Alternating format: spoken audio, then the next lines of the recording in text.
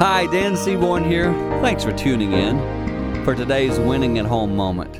Don't get the message I'm going to share with you wrong, okay? I enjoy these shows too. My wife and I, our daughter, sometimes, we like to watch these shows, how people flip their house and all that flip and flop, all that stuff. You know what I'm talking about. But quite often, when I watch a couple or individuals walking through a home, I can get frustrated with how they're like, oh, I don't like that, I don't like that. I'm all good. Trust me, I'm all good. I do too. I like my certain things. Come on, aren't we spoiled? Sometimes I watch those shows and go, really? You'll be fine if you don't change that cabinet, bro. You'll be fine. And I'm going to say to you, make sure you don't get so spoiled that you can't appreciate what you do have. Don't miss the moment of today and the beautiful surroundings around you right now.